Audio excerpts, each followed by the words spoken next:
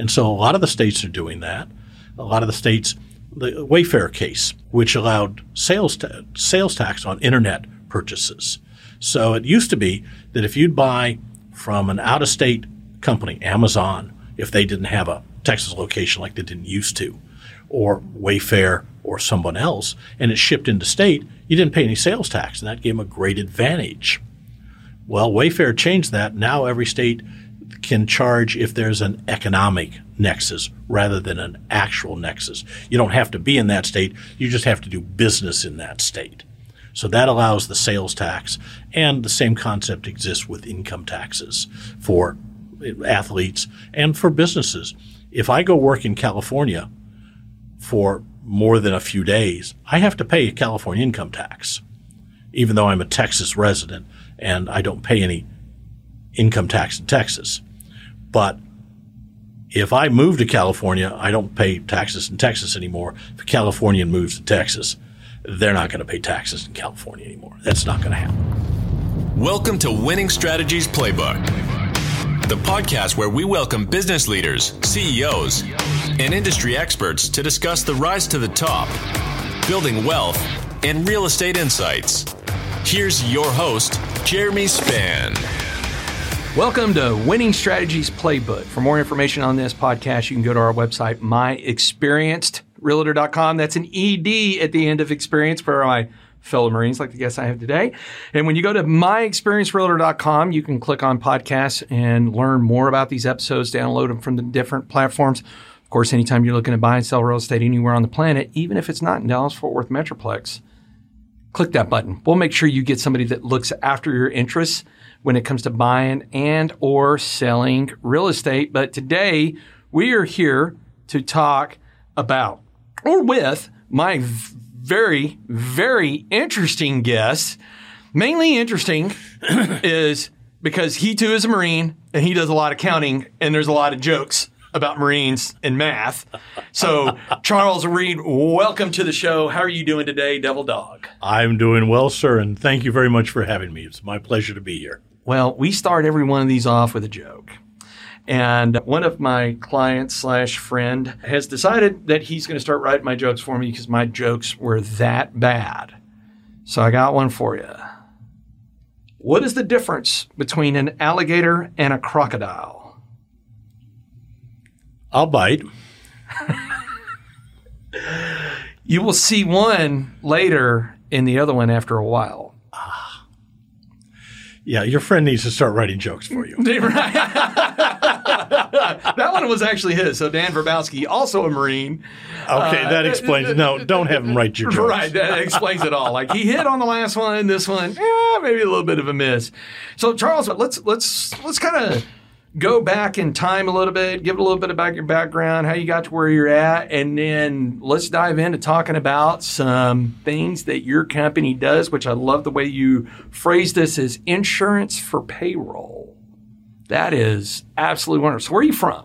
Well, I'm an Iowa boy. I grew up in the Midwest, graduated from high school, Central High School, Davenport, Iowa, 1966. Didn't know what to do with myself, turned 17, was working, and decided to join the Marine Corps.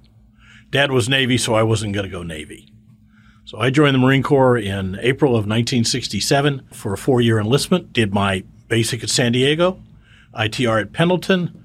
Shortly thereafter was transferred to Okinawa, to the Marine Corps Automated Service Center there. I was in computers, was trained as a computer programmer and systems engineer, got myself transferred to Vietnam. It was in the middle of the war. And being young and dumb and a Marine, I wanted to go. I got down there and got myself transferred to a local combat outfit, infantry company.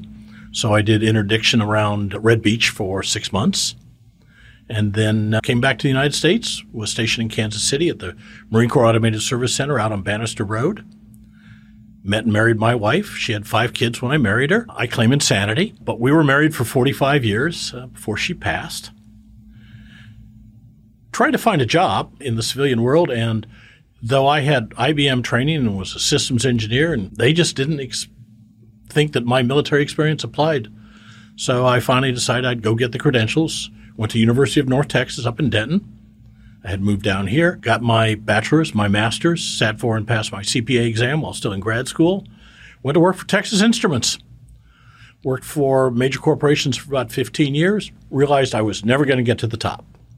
I didn't have the political skills. I was unwilling to stab people in the back and toss them off the ladder. So at that point, to run a business, my father had his own business. Ruth and I started our own 30 years ago this month. Well, 30 years ago this month we incorporated. So Get Payroll has been in existence from one form or another for over 30 years. So what drew you to payroll and CPA? I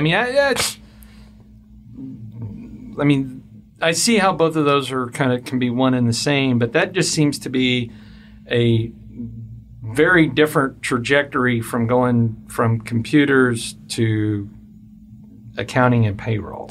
Well, computers to accounting is not that big of a jump, I don't think. And in college, I started taking accounting courses, business courses, and I just fell in love with accounting and in love with tax. I'm sorry. Well,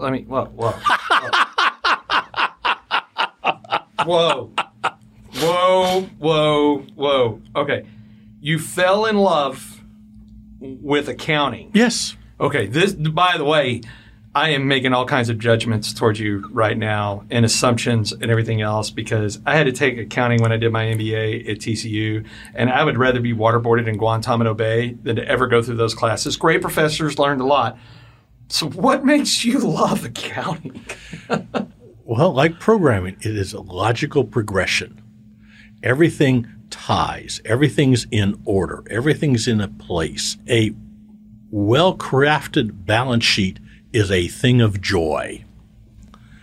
I don't think you've probably ever heard that before, but no, I 1,000% assure you I've never heard that ever phrased, especially coming from a Marine. So you love the accounting about it, the logical progression of things. Right. So you're doing this 30 years ago. What kind of avenues does it take you down? Well, what had happened is I'd gone into financial analysis and financial planning and so on inside of corporations, worked up to controller, chief COO, chief operating officer, treasurer, this kind of thing.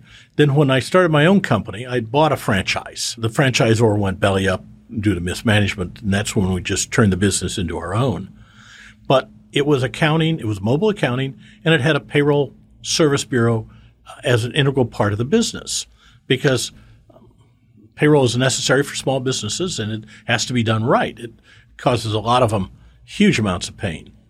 So did that and did a lot of accounting, taxes, tax work for small businesses and their owners. And I liked the payroll side. So about 10 years ago, I sold off the accounting side to my then partner. He still offices in my building with me and just concentrated on the payroll. I enjoy the employment taxes. I enjoy dealing with the business side. I'm not dealing with people's personal taxes. People get upset over that. There's all kinds of problems. They do stupid things. They want to do stupid things, and I have to talk them out of it and on and on and on. And so payroll is much cleaner to me without the emotion and without the personal aspects that personal tax has. So I enjoy it more. It's just more unemotional. Coming from a Marine who has a lot of empathy, I'm sure that does not make sense one bit whatsoever, does it there, Charles? That's really fascinating. And so what would you say the biggest differences are from the methodologies of accounting to payroll? Does that question make sense? There's very little difference. It again is everything has to be done right. Everything has to be accounted for. Everything has to be in its place. All the deposits, all the reports, all the arithmetic has to be correct. We don't create balance sheets, but we deal with the IRS constantly, almost daily, because the IRS makes huge amounts of errors. And so our clients get tagged with penalties all the time that aren't valid, and we have to get them abated. So it's Did I just hear you say that the government can be ineffective? At times, yes. Now, look, the IRS is 100,000 employees. And for the most part, they're nice people. They're mothers, fathers, brothers, sisters, sons, daughters, okay? They're people. And they do their job and they get paid for it, but they are civil servants. They are under budget. Some of the technology goes back to the 1960s. They have inadequate training because of budget. If you ask the commissioner, and I did, what are the 3 biggest problems that the IRS has? He'll go, number 1 is budget, number 2 is budget, and number 3 is budget. So they're always asking for more money. They are trying to get more efficient. They're using technology in some areas and getting better, but it's still 100,000 civil servants that at 5 o'clock they go home, or at 4. They are civil servants and they don't have a profit motive. They don't have the drive of knowing that if you upset a customer, they'll go to the competition. There is no competition. They're the Internal Revenue Service, and they never forget that. Oh, yeah. Interesting is the IRS is a very powerful entity. Very much so. If you go back to the days of Al Capone, they didn't get them on the crimes, they got them on the taxes, right? Yep, absolutely. If you look where a lot of time, so I worked on a human trafficking task force many years ago when I was in law enforcement. And when I got there, her name was Laura. I can't remember her last name, but she was a gun-toting IRS agent. And I was like, wow, I didn't know IRS agents carry guns. Like, man, you got to hold it to somebody's head and get them to pay the taxes? Like, what? So, of course, naturally, I was throwing out all kinds of jokes. But we specifically had her on that task force because it might be that we were going to get them under some taxes. Then we could actually catching them being complicit in a lot of the crimes that we were investigating, right? Oh, absolutely. I had 2 people walk into the office one day here 20 years ago, asked to speak to me, and they showed badges to my receptionist at the time. So she came and got me, and I knew enough to realize they both had badges, not ID cards, but badges. So I took them into the copy room and had them make copies of their badges for me with the ID attached, took them into the conference room, and did exactly what I tell all my clients to do when somebody shows up with a badge. Talk to a lawyer. I called my attorney. Yeah. I have literally done episodes on that exact same topic. And by the way, I'm retired law enforcement. And the first thing I tell people is, look, I'm retired law enforcement, and I'm telling you, have an attorney on speed dial. Yeah. Because you want someone that is trained to articulate for you instead of you saying something that could be easily misconstrued to suggest something that never even happened. Martha Stewart went to jail for misleading FBI investigators because she had a civil attorney with her, not a criminal attorney. So I called my attorney that was an IRS agent and an SBA CID agent. I didn't know the SBA had a CID department. And they're both armed, of course. If they have a badge, they're carrying a gun. Turned out one of my clients had forged a IRS lien release to get a SBA loan. They questioned me. I went through all the stuff, gave them everything they wanted, of course, and they never bothered me again. But my ex-client spent 2 years in the federal penitentiary. Yeah, that's the money trail, right? And the interesting thing I find fascinating about money is I'm a very data-driven individual, right? I think that numbers don't lie. I think you can make numbers lie, but if you look at them long enough, you can figure out where somebody has altered them to tell a fiction story rather than a nonfiction story. Figures don't lie, but liars figure. I'm going to write that down. Say that one more time. Figures don't lie, but liars figure. That's an accounting joke. Well, I tell you what, I got an old fellow double dog in here dropping some knowledge on me. Figures don't lie, but liars figure. But liars figure. That is too funny. And because I do believe that numbers and money do a story, right? Absolutely. So I just flew in today from my house in Pagosa. And so 2 days ago, I had an old Marine Corps buddy that stopped in town, and we were sitting there talking, and we were talking about business. And And he has just transitioned out of a nonprofit role that he had, and he's looking for his next venture. And I told him, I said, you can be profitable and not cash flow. Mm-hmm. And he's like, well, what do you mean by that? I said, you can be profitable and be broke. Yep. Right? I said, so when you're really looking at businesses, you really want to see the cash flow, because it doesn't matter how much money you make and how much money goes out and that you're profitable. If you don't have any money at the end of the day that you actually get to put in your pocket, the business is just a profitable business that doesn't make any money. Right. Right. And so he and I got on this really interesting topic talking through it. And I said, so you can follow the numbers to find out. And you may come to one of a couple of conclusions. One, as it turns out, there isn't anything that you can do to alter in your cost of goods, especially right now with supply chains being absolutely insanely messed up and all over the place, that you just might as well shut the doors of the business because, yeah, it's paying everybody but you. It could be that you could alter some things because you find different suppliers or whatnot that allows you to create some margins. But then it could be that, as I've learned as I went through 1, 2, 3, 4, now on my 5th accounting firm that, of course, is before I met you, that I've been very pleased with because the other previous 4 were just missing all kinds of things to sit there and go, hey, why is this being written off here and not here?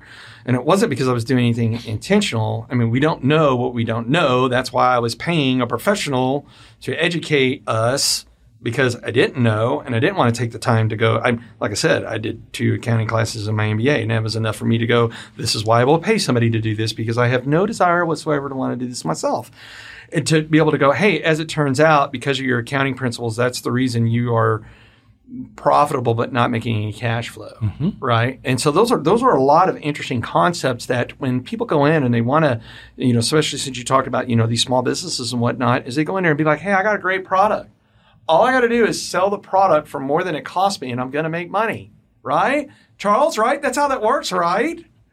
That's where you start. The day that accounting really became a passion of mine was a day that I really intuitively understood depreciation. I was in graduate school and I was senior, and I was walking down the hall in the business building up on the 3rd floor. It was a bright, sunny spring day, and I'd been working depreciation problems and could do them, but I didn't have an intuitive grasp of it. And I'm going through this in my mind, and all of a sudden it all clicked. And depreciation made all the sense in the world. So break that down. So I understand depreciation. You naturally understand depreciation, but many of our audience have heard the word but have no idea what that means. Well, depreciation is basically taking an asset and expensing it over its life. So if you have a building that's good for 20 years, you expense a 20th of the cost every year as expenses. And this is why you can have a profitable business and no cash flow, because you have an asset that you paid for 3 or 4 years ago. You're still expensing it, but it's not bringing you in any money, but you're still showing the expense. And that's also a reason you can have cash flow and a non-profitable business, because you have expenses that you're taking against your revenue, but you're not paying them out as cash. It's just depreciation. So it's measuring the life of an asset and expensing that cost of that asset over the life. The trick is to pick the right life and to put the right costs into the depreciation mix. And there's a lot of other things that go into it. And some of them are mandated. For instance, the IRS will mandate that you will depreciate a building over, 29 and a half years. Whether it's good for 29 and a half, 50 or 3. Computers, they may say it's 5 years. Well, you and I both know that a 5-year-old computer is worthless. So sometimes you're mandated for tax purposes, and then you'll have, of course, tax books and financial books. Yes. And they are not one and the same. Absolutely not. Yeah. You do need to be able to. Will you go through that so the audience understands? Yeah. Because for taxes, there's things that are mandated and required and set by law that you have to do. So you account for your revenue and your expenses based on tax rules. Then there's a separate set of financial rules, basically generally accepted accounting principles, which can be modified and hybrid and so on, but generally GAAP, G-A-A-P, generally accepted accounting principles. So you'll have one set of books under GAAP and another set under tax law. Now, you have to be able to reconcile between the two. So you have to know what the differences are. But you can easily have two sets of books legally and ethically. In fact, also, tax accounting is normally cash, but it can be accrual.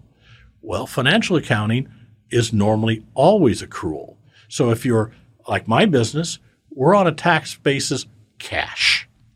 If we get cash in, we report it. If we spend cash, we report it. We don't accrue expenses. In other words, for instance, you have a payroll, the business I'm in, and it's for the last week of December, but you're not going to pay it until the 10th of January. Well, under accrual, you have to report that payroll even though you haven't paid it out. Under cash, you only report it when you pay it. So those differences, those timing differences is what they're called, between accrual and cash also impact the two sets of books. So what's really interesting is, again, I was alluding to an old Marine Corps buddy that came through town, and I was explaining to him is, man, once you understand how money works, you can leverage it so much more. Yes. So I keep two circles in my life. I have my advisory circle, which are 5 people that are not industry specific who do not agree with me. And I go to them whenever I'm struggling through something because they're going to give me a different perspective when it comes to business. Then I've got my money circle, which is my CPA, my private banker, my wealth manager, my civil attorney, my defense attorney. Because like you said, Martha Stewart, guess what? People go, why is your defense attorney in your money circle? I'm like, because it can cost money if you do something dumb or you get accused of doing something dumb that you maybe didn't do. And it costs you a great deal more than money. A lot more. Maybe to have freedom. Ask Martha. So, And so, but it was really interesting is a number of years ago, I was like, hey, we need a new company truck. What interest rates do I need to look after? And the finance team was like, well, how about we do this? How about we open a secured line of credit by you securing it with moving X amount of dollars over into CD that opens up that secured line of credit where it's interest only. You use that to go purchase the asset. It's almost like a cash transaction, right? Because we're using cash. And of course, I'm probably butchering this, so you could probably totally correct it. I'm math for Marines, trying to explain it the best way I could. And then once I was able to acquisition that asset, right, it is a depreciating asset that has all these write-offs through it to where at the end of 2 years, I've been able to use some depreciation, some other write-offs. I sell the asset, and then I go buy another one that I would utilize for another 2 years, basically getting a new vehicle every 2 years, company truck every 2 years.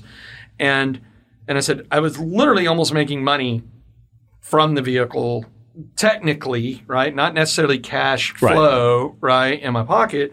And so I was explaining this to my Marine Corps buddy, and he was like, what, huh? And I said, yeah, that's why you get a good finance team that you surround yourself with that know how to take that and be able to accurately report it, right? Because I know that I never want to be on the bad side of the IRS, right? I mean, that's the reason I have this team of folks because, look, when you get in the mode of making a lot of money, it's not a matter of if, but when your number gets pulled to get audited, right? Yep. And when it does, I want to be able to sleep comfortably and go, here's the team, go talk to them, right? And they're always going to find something, right? I mean, I think of any audited story, no matter how good the CPA team and the finance team is, they're always something. And I've always kind of felt like that's a law enforcement thing, right? Even if it's hey, you owe us $100 because of this one little thing, it's them showing a win because they need to show a win, right? They need to show wins to their supervisor. That's, technically there is no quota. But if you're constantly turning in no change or refund audits after the selection process to get it to go to audit, your supervisor is going to probably wonder, how diligent you are in some of these things, because the IRS is out there to bring in revenue. That's their job. They are the revenue producer for the federal government. That's their job. So they're not interested in giving money away. They're interested in collecting money. Yeah, I recently found out that a very good friend of mine from college, I had spoken with him in a number of years, and a super incredibly smart guy. I mean, guy was more smart than any human should be. And school bored him, right? So I think when we were sophomores in college, he was like, hey, I remember him pulling up my driveway, and he was like, yeah, I think I'm going to move to Colorado. And I said, when? And he goes, well, right now I got everything loaded. And I said, well, when did you decide that? And he goes, not this morning.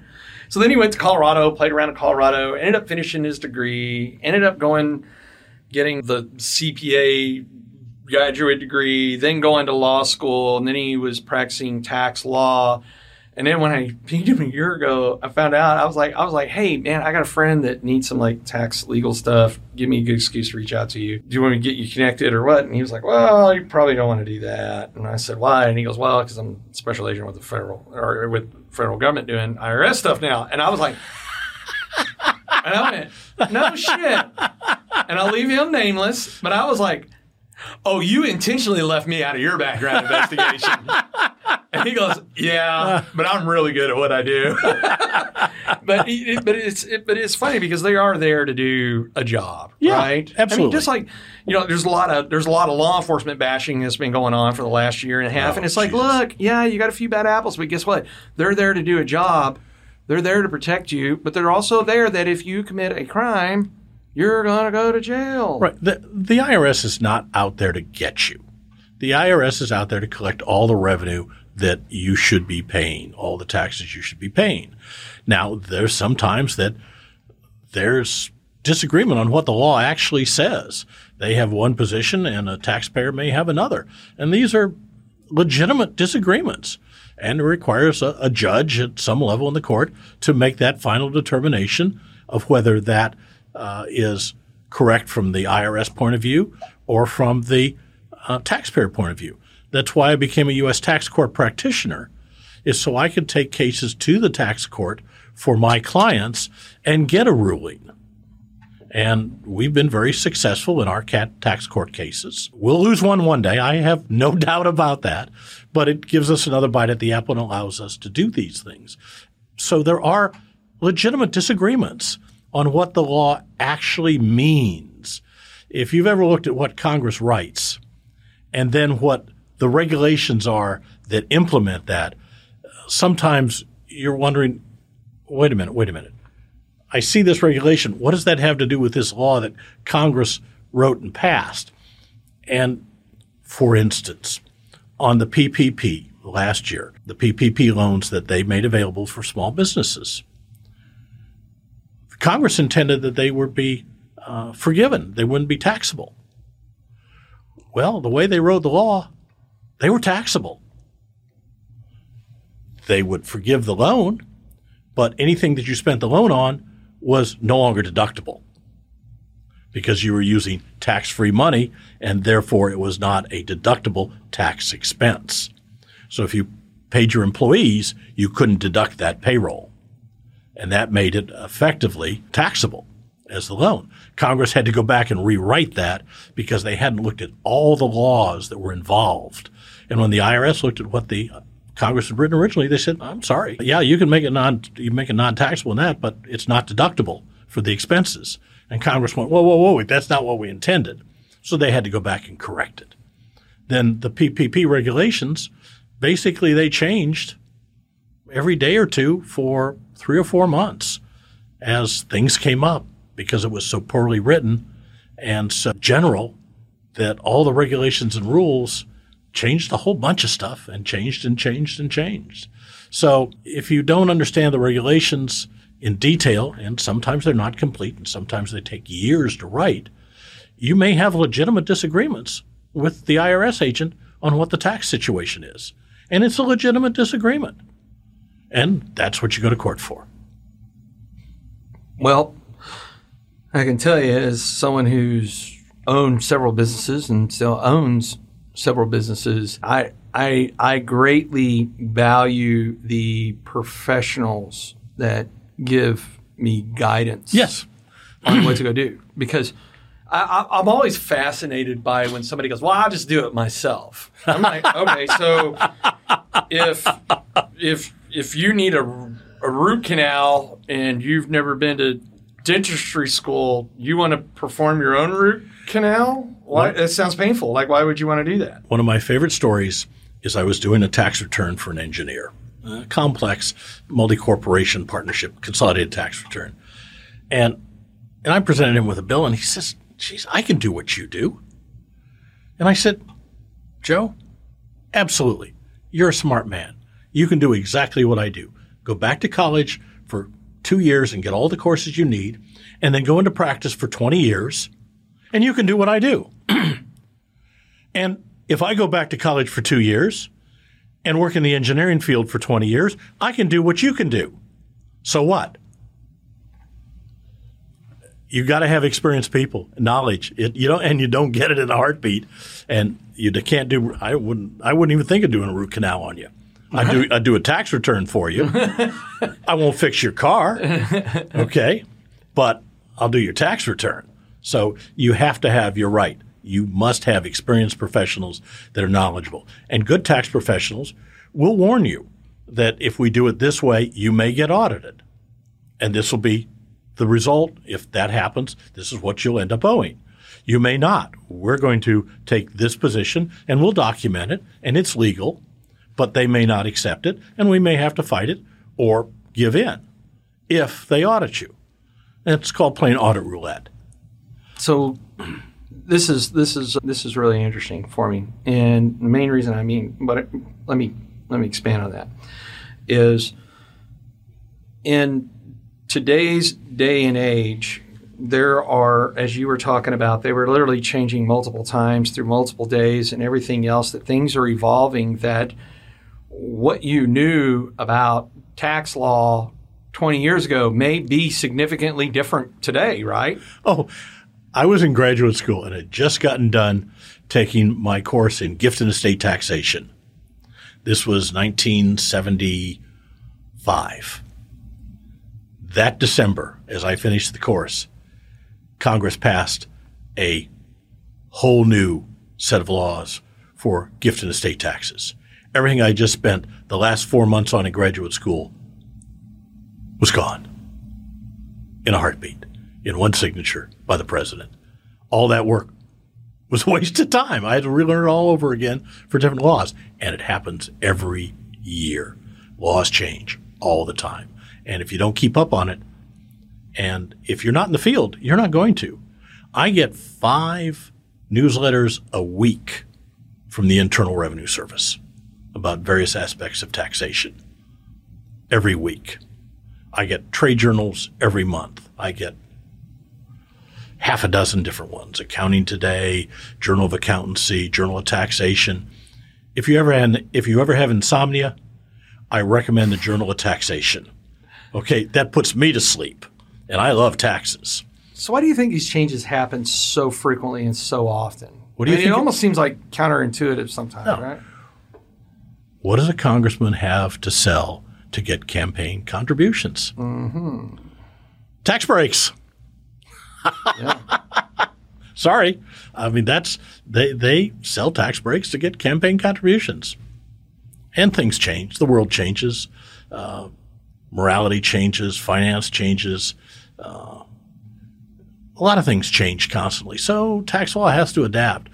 We couldn't possibly run the government off the tax law of 1913 when it first came in. It just wouldn't work. And the other thing is, when Congress passes a law, they've got 535 members of Congress that voted on this, and they have a few thousand staff people that worked on these complex tax bills. After they pass it, you have several 100,000 very smart, very educated, very experienced professionals figuring out how to get around it.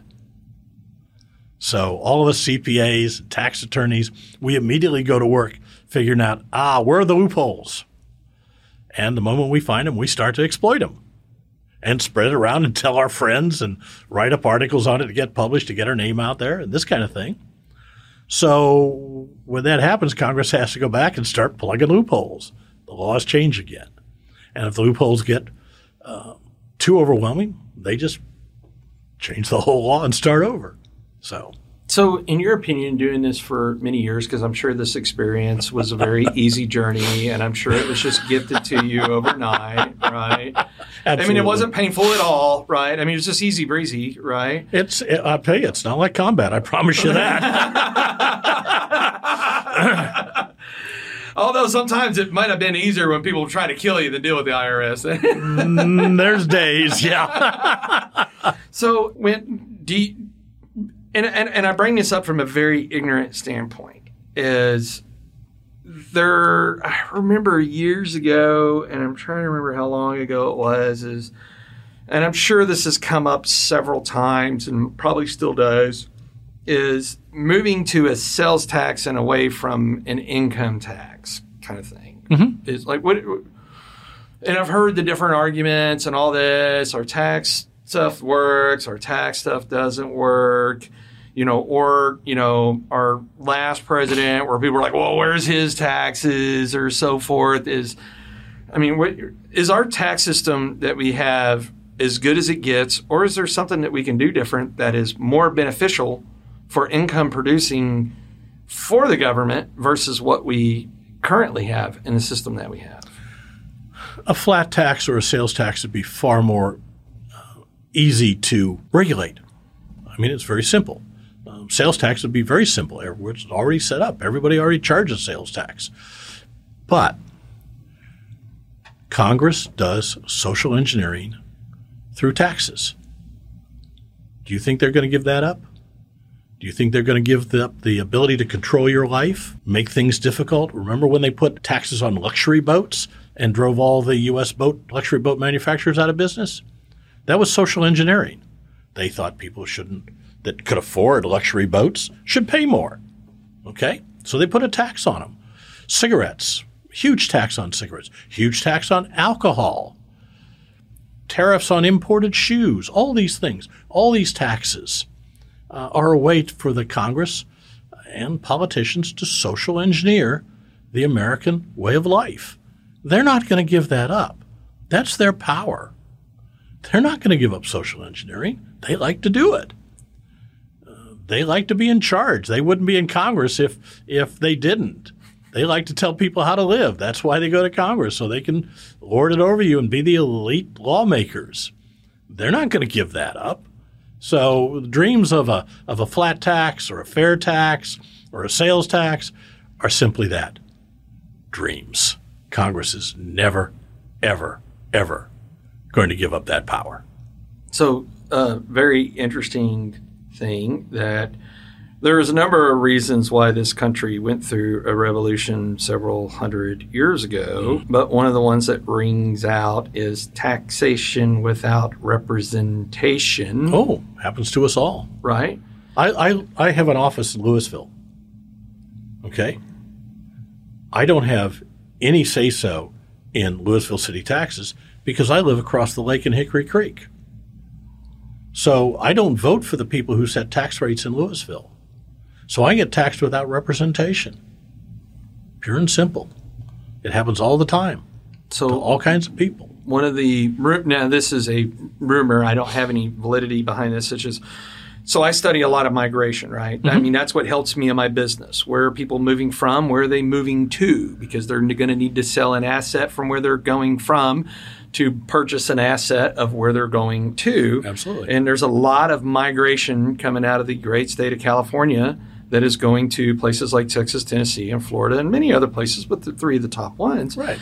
And one of the rumors that I hear, and of course, it's talking a lot with clients and whatnot that are coming here, is like, yeah, California's trying to pass this because there is so much migration leaving the state, and they are a very highly taxed state. Right. Very high. To support a lot of social programs, is that their fear is losing some of their income base off of those taxes, that they're trying to put things in place to be able to tax you as a Californian, even though you now may be a Texan because you left California. Right. What do you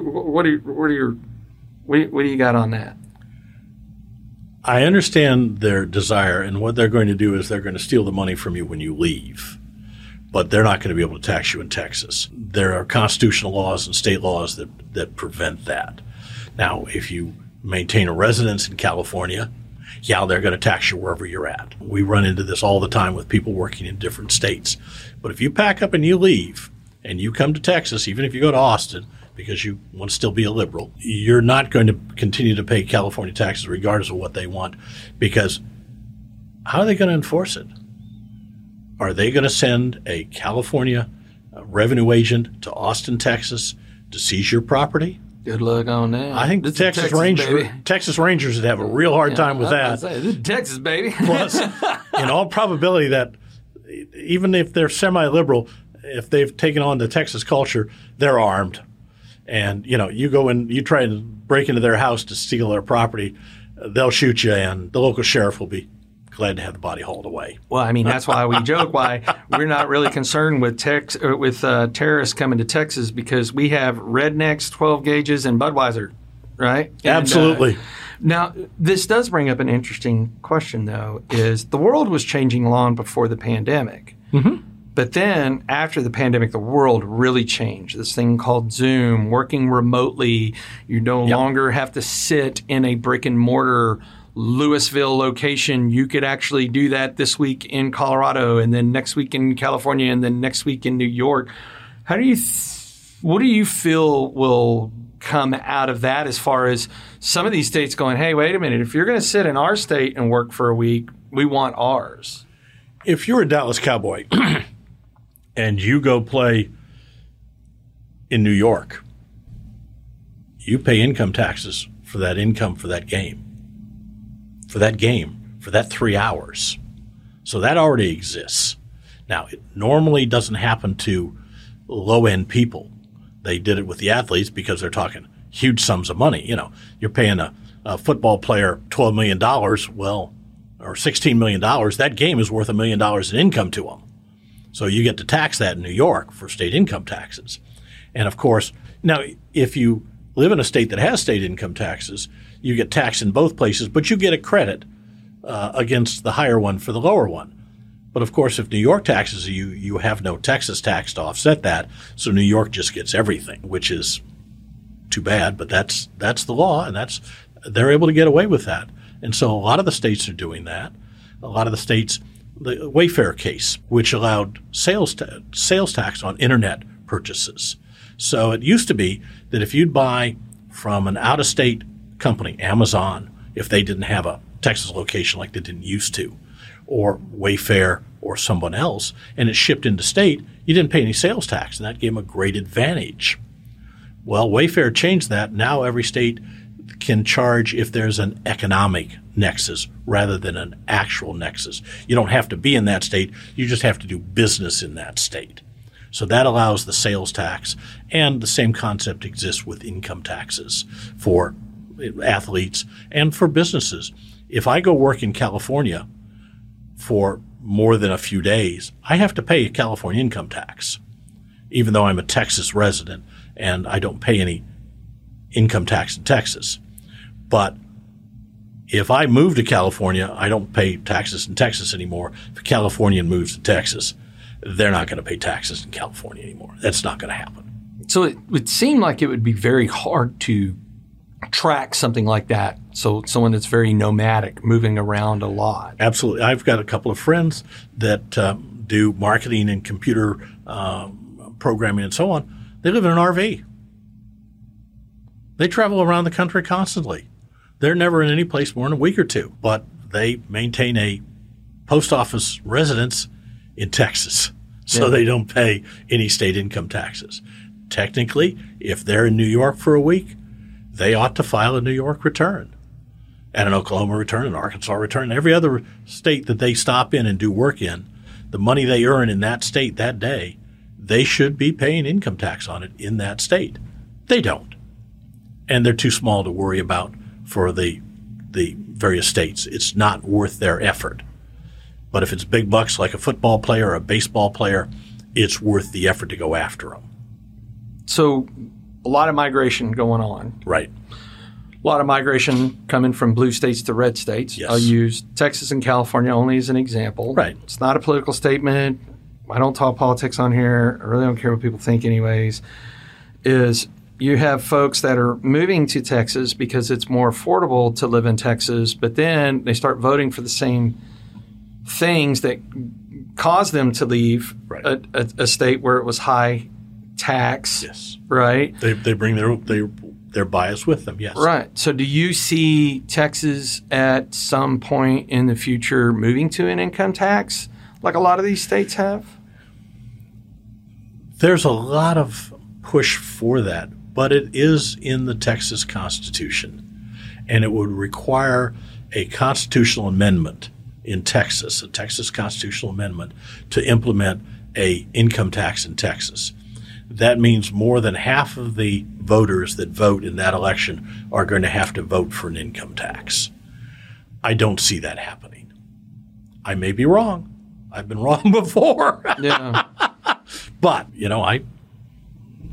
I didn't call the last election, so I've been wrong before. But I don't see that happening in Texas anytime soon. If the state becomes liberal enough, sure, they can impose an income tax. But I don't expect it to happen in my lifetime, for sure. A lot of these conservative Texans will own beachfront property in California at that point.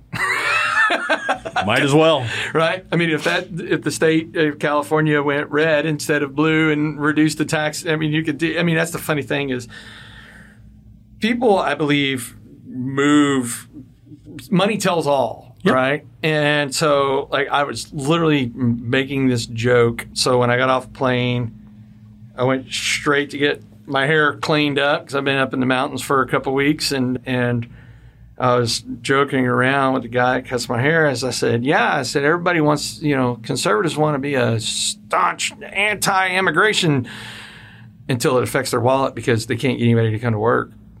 Right. Yes. And then people like to vote with passion until it affects them financially.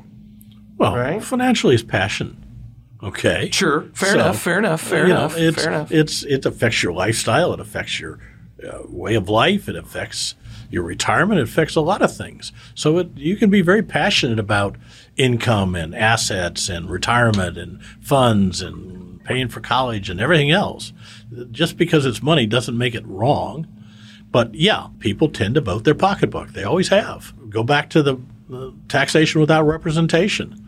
People were being taxed with, as you were talking about, without being able to control where the money was being spent. It just went to the king, and they resented that. And that was part of the American Revolution. Taxation without representation, foreign domination, all those things. But finance was part of it. It always is. Finance money allows us to eat, allows us to have a house, clothes, a car, fly an airplane, have a business, all these things. So it's integral to ourselves. I mean, we're not cavemen living in a cave, growing a few crops that we hoe with a stick and killing the local animals to eat. You don't need money then. But once you put in trade or houses or or split labor into more than one occupation, I got to pay the guy to build the house. I got to pay the guy to pump the oil to turn into gasoline for the car. Money drives everything. It does. It absolutely 1,000,000% does. So people vote with passion about their money. So speaking of money and income, through a short few years of experience, you happen to write a book on this. Well, I've written 4 books. My most recent one is the payroll book. So we wrote the book on payroll. It's basically 30 years of experience distilled down to 95,000 words. It's available on Amazon, Barnes & Noble, other fine bookstores. But I will make you an offer. For your listeners, for your viewers, I will be glad to give them a free book, no shipping, no handling, just a free book. If they'll go to the website, thepayrollbook.com, and enter in the discount code USMC. USMC. Let's make it You suckers miss Christmas, right? I've done that. time or two. First time I was back in the States and got my E5 stripes, there was duty on Christmas Day, and it had to be an E5 or above. I was the most junior E5, so guess who got Christmas duty? Yeah, oh yeah. Or we had another one is you signed the motherfucker contract, right? And well, let's So for a free book, payrollbook.com, USMC, and we'll send them a free book. That's fantastic. And just kind of some high-level points is somebody reads the book cover to cover because it sounds very interesting reading about payroll. Does it have pictures? Is it a pop-up book? Do you have a special version for Marines that has like pop-up, cartoons and stuff? Well, if they'll let me know they're Marine, I do have that pop-up version. You do have the pop-up. So what would you say are the three main bullet points that somebody would take away from going through your book? Well, there's a lot of things in there, but it's basically the book explains how to do payroll, how to interface with the Internal Revenue Service about payroll and the states, the taxing authorities, and then the other associated things that are around payroll, like escheat and PEOs and handbooks and so on. So those are the three big areas. So they get the book. They're like me. They can't read very good. Then they can just reach out to you, and you're going to give them some assistance to get through all that. Well, that's why I give out the free book, so they have my name and number. And when they realize they need somebody with more experience and do you have a thumbs up like Buddy Jesus with a smile, like I can help you out with this? But it's and I'm available. Get Payroll is the website, so getpayroll.com on the web. My email is cjr@getpayroll. So what size companies are your target demographics for that? We basically go after the under 50 employee market. Okay. We handle some bigger ones.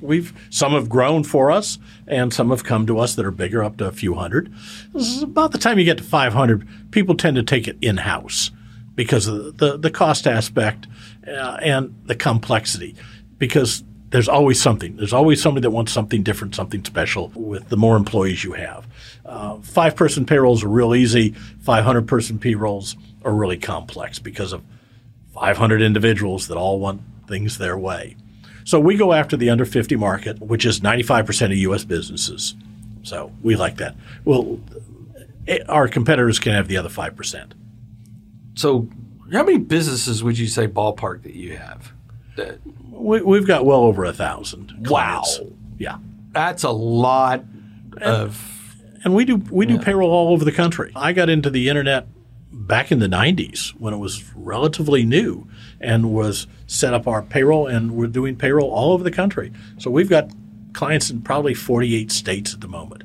I don't think we have anybody – no, we picked up somebody in Maine. I don't think we have anybody in Alaska at the moment. We have them in Hawaii. We have them in Maine, Florida, Texas, California, Illinois, you name it. So the ones that are in Maui, do you take business trips that you write off to go out there and see how their payroll is doing? Yes. You understand that aspect of business travel, don't you? I mean, I literally live in business travel because, I mean, aside from the different aspects, right? So in the real estate realm, right? So I run a fund that invests.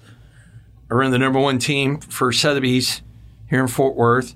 But I've also been number one at Sotheby's 3 years in a row, maybe 4 years in a row. We'll find out here, and the final numbers come in at the end of this year on referring deals to other places. And what I mean by that is, let's just say when people hear real estate agent, there's more of a likelihood that they're going to think as soon as they hear that title that they are morons. Right. For good reason, because many people in this industry have helped create that image and branding for so long.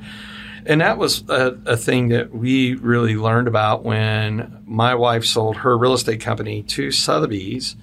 And I learned about the global networking and how many deals can be done. And I don't mean just like someone leaving Texas or coming to Texas, but a Marine Corps buddy of mine that was leaving Kansas and moving to Oregon, right? And so, but I've interviewed a lot of agents, but there's many times I go visit them because I want to see what they're doing. I want to, anybody can sound good and sexy on a phone, but when you go and you see what kind of production they do, then that has allowed me to build a list of seasoned professionals in just about every marketplace. And that's where I did a lot of traveling, was going because you can lie to me on the phone, but it's really hard to lie to me face to face, right? Absolutely. Hey, man, come on. I'm retired law enforcement, right? I'm like a human lie detector. I can see that.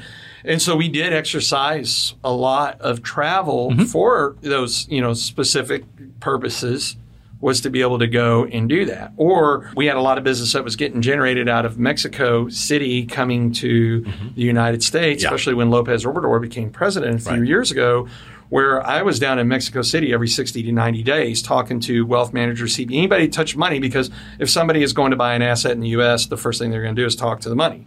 And I wanted that when they talked to the money, I was going to be the first person that they called. So we were generating more business that naturally just came to a sudden halt when the pandemic hit, as far as the traveling portion of that went, because everything kind of died down. Or even when I have clients that, man, they want my expertise, right? So I had one client that was like, hey, I'm thinking about buying a condo as an investment property in Cabo. Will you go with me? And I was like, threaten me with a good time, right? Let's go, right? And we went down there, met with some seasoned professionals I knew down there, and were able to show him. And actually, he was this close to buying one, except for 2 weeks later, the entire planet shut down, right? Yeah. And so yes, so it doesn't suck that those are the perks of when you have to do things. Like I always fly first class. And people go, how do you afford to do it? I'm like, how do you afford not to? Because for every 2 to 3 flights I'm on, the person sitting next to me, people naturally get a little interested when they hear real estate. They see that I'm not some, ex-stripper who got a license to go sell real estate, that it's like, hey, my team is full of lawyers, MBAs, we're Sotheby's, we're a global recognized brand. We've been number one. We do heavy financial analysis on assets. We're not your typical, hey, do you like the curtains? Let's buy this house kind of thing. And so many a times I'll pick up referrals, being more likely to pick up a referral sitting in front of the plane than back of the plane. Yes. Right? So actually it's been really funny is the amount of money I've generated by being in front of the plane has greatly overshadowed the amount that I've spent on first class tickets, right? I agree with you on that. I'm not sure if the IRS would accept that argument, but as long as you paid the ticket, I can talk to Matt Fowler down in Cleburne, Texas. That's my CPA. He's the one. As long as you paid for the ticket, it's deductible. But I wouldn't try to justify the up charge for the first class by doing that. But there was a doctor in Florida, and he had a big fishing boat, and he deducted the entire cost of that fishing boat on his tax return. The IRS audited and said, you can't do that. And the guy says, it's a business expense. The IRS said, bullshit. And so the guy pulled out his ledger, and he showed him that he took guests out on the fishing boat every time it went out, other doctors. And those that referred him business, because he was a specialist, got invited back. Those that didn't refer him business after 2 or 3 trips, he never took out again. So it was a way to use entertainment, fishing, to generate revenue. And it went to court, and he won. So there's some ways and sometimes you can take and make these things work from a tax point of view as you do from a revenue point of view with first class. So absolutely. I mean, everything from a third base coach of a major baseball team whose son was going to school at a university in Texas and said, I've been thinking about buying a house, and I might as well have a mortgage rather than what he's paying in rent. Exactly. Or somebody that was a very known author that was sitting next to me. It was like, hey, I'm getting ready to sell my house in XYZ. Or one situation, which was, this is actually a really funny one, owned a equestrian ranch and was like, hey, I think I'm going to fire my agent. Do you have somebody? And I was like, yeah, actually, I've got a very good person right there. And I was like, who's the agent? And I kid you not, you couldn't make this up. And he named the person that I would refer to him. And I was like, really? So I just kind of sat there with my poker face. And as soon as I got off that plane, I called my buddy and I was like, hey, bro, you're fixing to lose a deal. And then he explained it was a very contentious divorce situation. He was like, there's nothing I could ever do right in this situation. And it's so because that's why generally I am sitting in there is because I'm looking for prospects. Sure. And luckily, Laura, my business partner and wife, being a lawyer, she details where every single referral comes from. So I feel pretty confident that if the IRS came up and I could go, well, 30% of the time that I'm in the front of that plane, I am picking up business. So why would I risk not picking up more business by sitting in the front of the plane? Because I'm more likely to be sitting someone in the front of the plane that has the kind of disposable income to do things rather than the person that's sitting next to the bathroom in the very back seat of the plane. But let's go back to what I was talking about earlier about tax law. Sure. If Congress decided that first class was unnecessary and that you would only be able to deduct economy class, the fact that you made money in first class wouldn't matter because that would be tax law. You would have that. You'd only be able to deduct economy class or business class, whatever they ruled, but on your tax return, but on your financial return, on your financial books, you would have booked the whole expense. Or it opens up a whole other book of things of, well, when you agreed to be that person's representative, what state were you flying over when that happened? Now that one could be a lot of fun. Right. Yeah. And so maybe we just won't publish this episode in case one of them is listening. But no, what I would worry about more than that would be if California really starts to insist that they pay, that the California National Guard might start forcing down planes in California to tax the passenger. Well, we're not Belarus yet, but we might be. Luckily, I'm a Marine. It won't come without a fight. Speaking of being a Marine, so I like to throw out landmines, and I always offer it to my guests of whether or not they want to step on this landmine. If you don't, that's cool. We'll actually take out this portion of the episode. But you being a Vietnam veteran, yes, right, and you're having the opportunity to witness you know where I'm going. Yeah, I know where you're going. Sorry. So two exits. Yeah. Out of long fighting wars, is there any perspective that you have on what's going on down there in Afghanistan, especially with everything of us exiting Vietnam many years ago in your time back then? They've both been handled very, very poorly. Whether we should have been in Afghanistan or in the beginning we should have just bombed them from the 12th century back to the 6th century is a matter of conjecture. But having been there 20 years, the pullout was as bad as or worse than Saigon in 75. And I watched that. I fought there and I was appalled. The only thing that I have to say in favor of the Afghanistan pullout is we only wasted just under 3,000 troops as opposed to 55,000 in Vietnam. But it's another defeat for the U.S. It's ignominious. It's a terrible way. We basically surrendered to the Taliban as we surrendered to the Viet Cong, unnecessarily in both cases. I mean, we have the finest, most powerful military in the world that the world has ever seen. There's no war we can't win. I mean, we could turn Afghanistan into, smoking ruins if we chose to. We could kill everyone there. It's not a big deal in terms of projecting power. Not that I would suggest we do so. But the pullout was extraordinarily badly done. It should have been the American citizens first, the Afghan allies second, the equipment third, and the troops last. Instead, we left billions of dollars of equipment for terrorists. Not that most of it will matter because most of it they can't maintain. The aircraft will be worthless in 6 months. The vehicles won't last much longer than that. Basically, what will be left after a few years is rifles and pistols. That's all that will survive. And a lot of those won't survive their usage. That's why they use AK-47s, because, man, you can run that thing through the mud and it'll still fire. You do that with an M4, an M16, or even an M14, you're going to have to clean it and take care of it. It just won't hold up to the abuse that tribal primitives will put it through.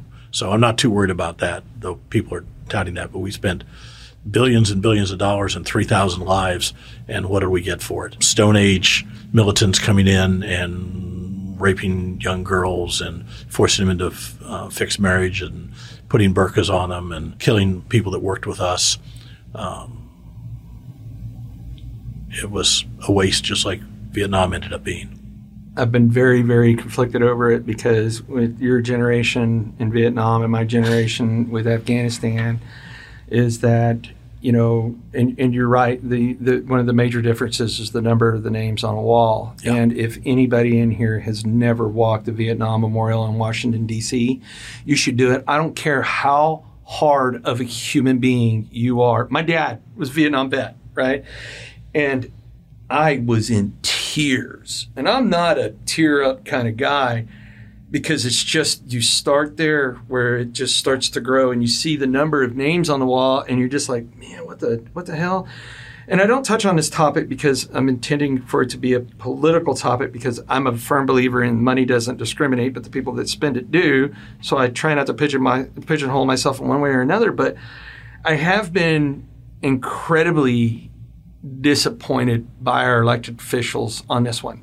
Now, on one side, I'm like, hey, look, we can't fight wars forever. I mean, me and my Marine Corps buddies say, hey, look, man, we've been here 20 years. Yeah, I mean, we absolutely, it's time to go, right? It's time to get out, absolutely. Because at the end of the day, after 20 years, guess what? You can't overpower peasants who throw rocks, right? That live in mud huts. I mean, it's just, it is what it is, right? But how we executed the withdrawal is really left a gap in my soul, yes, right? Of going, wow, really? Did we not learn anything from 75? I mean, we're not talking centuries ago, right? I know. we're talking what, 46 years ago? Most of the people in Congress remember it. Yeah. Some people in Congress were there. Yes. And no, they didn't learn. Yeah. And the military leadership that we have now apparently didn't learn from the last war, and the political leadership obviously did not. And we should have learned with Vietnam, we can't do country building. You're not going to take rock-throwing peasants and make them into Democrats and Republicans that treasure a democracy and will fight for it. We didn't then. We didn't in Vietnam. We didn't in Afghanistan. The Afghanistan army, with all the billions of dollars we threw at it, it took them all of overnight to say, "Oh, I'm out." Collapse, went back to their huts and their multiple wives, and probably are back in the Taliban where they started originally. Yeah. So we were fooled. We should have. We went in for a specific purpose to knock down the terrorist activities. We should have done that in 2 weeks and left. So I'm a big fan of how our spec ops community has evolved to go in there, hit them, kill them, and get out, right? If you're a bad guy, bad girl, bad guy, bad person that's trying to hurt the U.S., go in, kill them, get out, right? Old Marine Corps saying. Yeah. Kill them all and let God sort it out. That's 100%, right? And we're not country building. We can't do it. And this is a topic I brought up on a number of my shows, is that, look, when you go into the military, namely a combat arms type unit, especially Marine Corps, every Marine is a rifleman, right?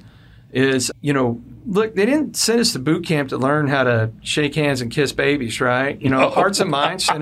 Their first objective was to be able to go, we're going to teach you how to kill the other one better and faster than they can try to kill you. Yeah. Right? And we were very effective at it. Our job is not to die for our country. Yeah. It's to make the other poor bastard die for his country. That's exactly it. Yeah. And it's nothing personal. This is what I would try to explain to folks is it's nothing personal, because I guarantee that the dude pointing the gun at me, I guarantee he's thinking about his family and getting home, just like I'm thinking about my family and getting home. Absolutely. So if it comes down to pulling straws, he better have hoped that he didn't pull the short straw, because I'm going to knock him down. It's just the way it is. It's just the way it is. And people want to politically correct things like, oh, wow, we should go do this and we should hold their hands and give them flowers. And I'm like, do you understand that when we're over there, and by the way, they brought the fight to us, right? Is they said, oh, wow, we're going to do that. We're going to go hang out at the U.S. and tell them how much we love their culture and shake hands with them and everything else. No, they wanted to hurt us, and they demonstrated they wanted to hurt us. Now, we probably made the mistake of staying over there a little too long, right? Should have probably done some better planning. But guess what? This world is full of evil people that really, really want to hurt us. And by the way, when you're sitting there going, oh, we should just give them a flower, do you think that they're going to look at me and look at you as to giving them the flower and go, well, we'll let the flower one go? No, they're going to kill the one with the flower first, because that's the easier target. Yep. And people live in this fallacy of this world. And the reason I bring this up, not just to be a landmine on it, because I do think it's relevant with you being in Vietnam and then watching what's going on in Afghanistan, is people need to realize that the business world is not much different. It's not at all different. Right? Absolutely. I agree fully. There's a lot of wolves in sheep's clothing. It's kill or be killed. And they will take advantage of you. In a heartbeat. And they will get theirs on you. Yep. There's a reason we have to have things like the IRS and federal law enforcement and all of this, because guess what? If you don't have a governing body that tries to do what they can to help protect the flower child, then guess what? The flower child's going to get eaten and put up for a 3-course meal. It's just the way it is. And so it does help me bring this back around to go, the best way to arm yourself, whether you're in the military or you're in business, is to surround yourself with the best fighting force that you can have. You are a fighting force for a business. Absolutely. Right? You're the Marine Corps for the business, right? Yeah. Except you exchange like calculators for lead bullets. Yeah, but dealing with the IRS is about as close to combat as you can get without a gun. Right. Okay? They're out to take your money and if need be, put you in jail. Yeah. Okay? And I'm out there to make sure that doesn't happen. So that's why we're compliance experts. That's why we're insurance for your payroll. We protect our clients. We advocate for them. For every client, we take a Form 2848, a limited power of attorney, which gives me the absolute right to advocate for my clients with the IRS as if I am them. Because I tell my clients, don't talk to the IRS. You'll get upset, you'll yell, you'll scream, and it's counterproductive. And I know this because the last time they came after me for some tax situations, I found myself on the phone calling them names and yelling at them. Exactly what I tell my clients not to do. Don't ever do that. And I'm about halfway through the conversation, and I'm yelling at this poor IRS agent on the line because they've screwed up. And I'm going, Charles, don't do that. But I can't stop myself because it's my money they're trying to steal from me. Oh yeah, no, I get it, and I don't shortlist this from seeing how you converted what you learned how to do in the Marine Corps to essentially do the same thing in the business world, right? You just changed the type of uniform you were wearing. Yeah. Right? You went from Marine Corps green to blue blazer and a white button-up shirt to be able to deliver the same value and the same service for your clients. But it's training and experience. You know, if you want to go into combat, you prefer to have a couple of old grizzled gunnery sergeants that have been at it for 15 or 20 years that know all the tricks. You want them telling you listen to the first sergeant. You're a new private out there. You listen to the first sergeant when he tells you. Because he's been there. He's done it. He survived it. Not the Lance Corporal that goes, hey, watch this. Famous last words. Watch this. I'm also a pilot. That's the last thing I ever want to hear from a pilot is watch this. No, get away from me. Get away from me. So, Charles, I like to wrap every one of these up by saying, hey, look, if we had a time machine that we could go back and talk to 20-year-old self. Mm-hmm. Not that 20-year-old self would listen, but if we knew that 20-year-old self would listen to one nugget of advice. Now, there's an encyclopedia of a million things we'd want to tell 20-year-old self. What is the one thing that you would tell 20-year-old Charles if you could turn back the hands of time? Invest. Don't spend it on beer and women and cigarettes. I used to smoke and drink. Take a little bit and invest. Whether it be in the market or in real estate or whatever, start doing it when you're 20. And I'd be living on the Riviera now if I'd done that, okay? I'd be a very rich man. So that's what I would tell my 20-year-old self is compound interest is the most wonderful and powerful thing in the world, and utilize it. Yeah. Man, boy, I tell you, when you talk about all the booze and everything else, I mean, I could probably be a retired gajillionaire. Might even be worth more than Elon Musk with the amount that, as Marines, we've spent on alcohol and fun. Oh, right? yeah, absolutely. Learning opportunities. Yeah. Call it as you will.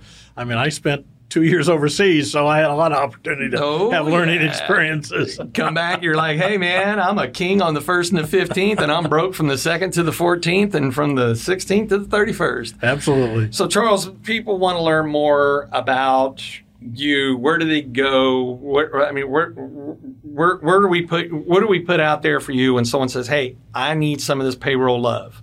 Where do they go? GetPayroll.com on the web. That's the best place to go. They're free. Feel free to call me. My phone number is real simple, 972-353-0000. Oh, wow. The only good thing GTE ever did for me. And my email is cjr@getpayroll. At GetPayroll. So if you need payroll, get payroll. So if you're driving down the road or you're somewhere you couldn't scribble that information down real quick, you can always go to our website, experience with an ED, myexperiencedrealtor.com, click on podcast, click on Charles Reed, and you can, don't forget to use the code USMC for him to send you a free payroll book, or you need to get in touch with his services. He will be there. And of course, you can always go back to the landing page and click Find a Trusted Professional if you want to buy and sell real estate anywhere on the planet. Have a good trusted professional. Thank you for coming, Devil Dog. I appreciate your time, Marine. My pleasure. Good show. What'd you think? I enjoyed it. Good.